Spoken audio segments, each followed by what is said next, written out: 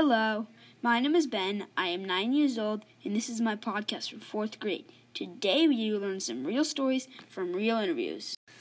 Please meet my grandpa with today's stories about his grandparents, my great-great-grandparents.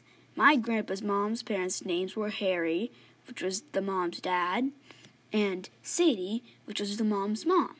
And his dad's parents' names were Jacob, which was the dad's dad, and Rebecca, which was the mom's mom. They came from Russia to America to start a new life here in America. Harry, which is the mom's dad, worked in a cardboard factory. In the factory, he tried to start a union to organize the factory. Instead of success, he got beat up by thugs in the factory. My grandpa's dad's parents also came from Russia, but sewed instead of working in a factory. The next question is going to be about what my grandpa wanted his job to be before he became a doctor.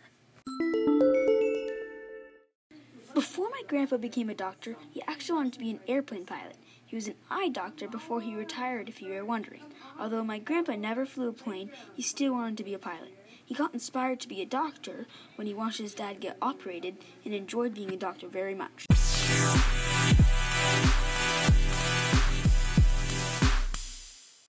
Now, we are going to learn about what my grandpa's favorite food was as a kid. When he was little, he loved salami and eggs, but unfortunately got sick on them and liked them no more. My grandpa also liked fried chicken and still likes it today. He also used to like Chinese food, but one day stopped liking Chinese food. Due to this and many other examples, you see how human food opinions change a lot. Thank you for listening to my podcast. Have a great day.